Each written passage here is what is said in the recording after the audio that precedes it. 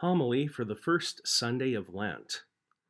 St. Mary's Church, Grand Forks, February 21st, 2021. Many of you remember the classic TV show Hee Haw. Maybe calling it a classic is going too far, but it was a staple in the Gross household growing up. Anyway, there was a scene in which a man stumbles into Dr. Caldwell's office in obvious pain. The doc asks him what's wrong, and the man tells him, "Doc, I think I broke my arm in 2 places." The doc replies, "Doggone it, from now on, stay out of them places." If only the problem of temptation were that simple. Jesus confronts the human experience of temptation in today's gospel. And every year on the first Sunday of Lent, we hear a version of this story. St. Mark doesn't lay out the dialogue in which the devil dares Jesus to jump from the peak of the temple or turn stones into bread. Instead, Mark's version is spare and streamlined.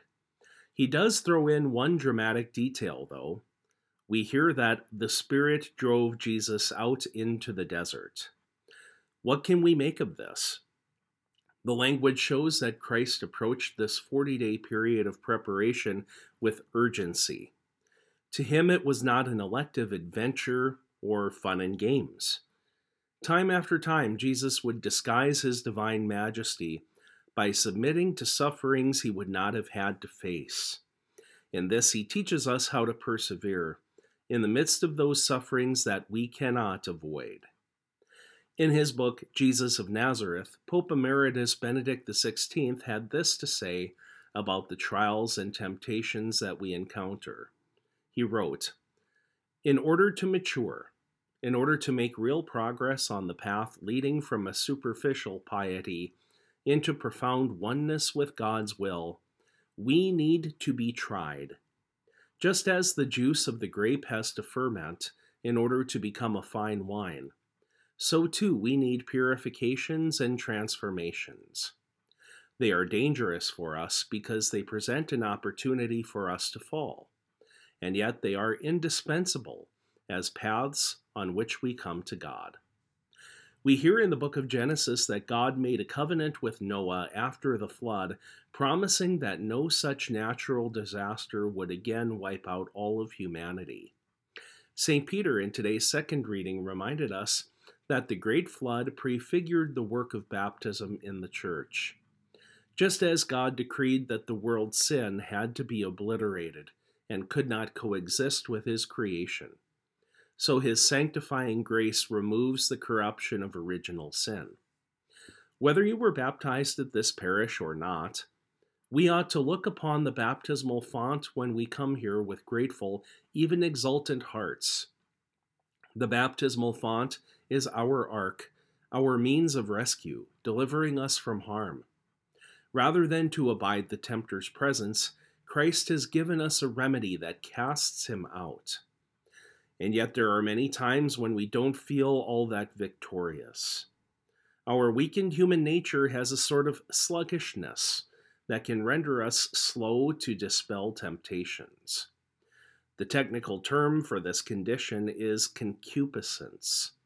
Theologians have also referred to this as tinder for sin.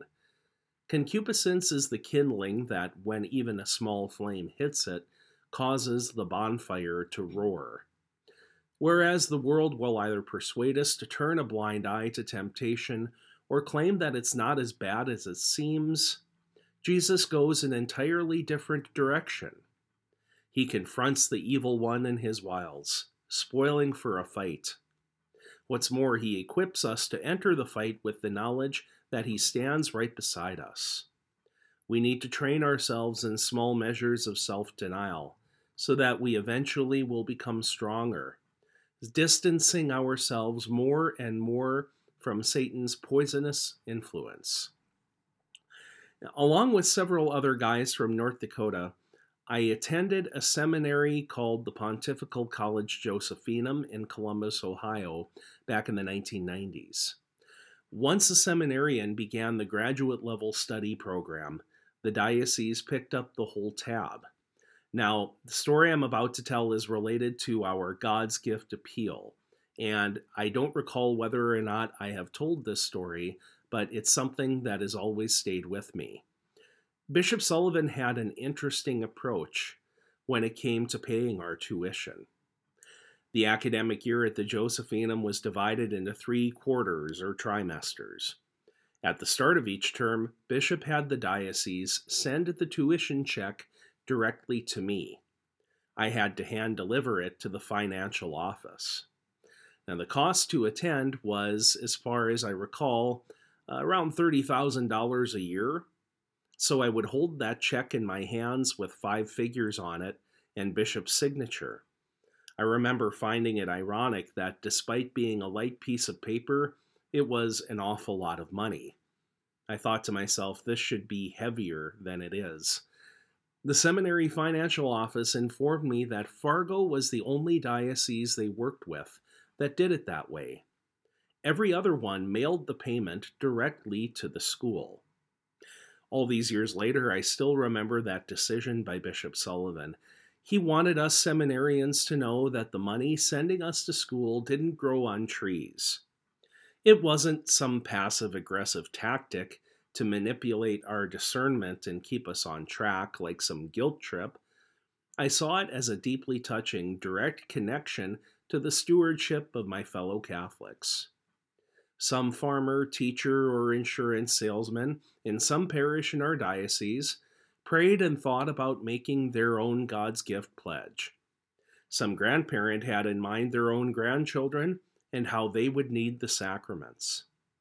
They had 100 things they could do with that money, but they chose to generously share God's gifts to them. We were really a community, working together and lifting one another up in prayer.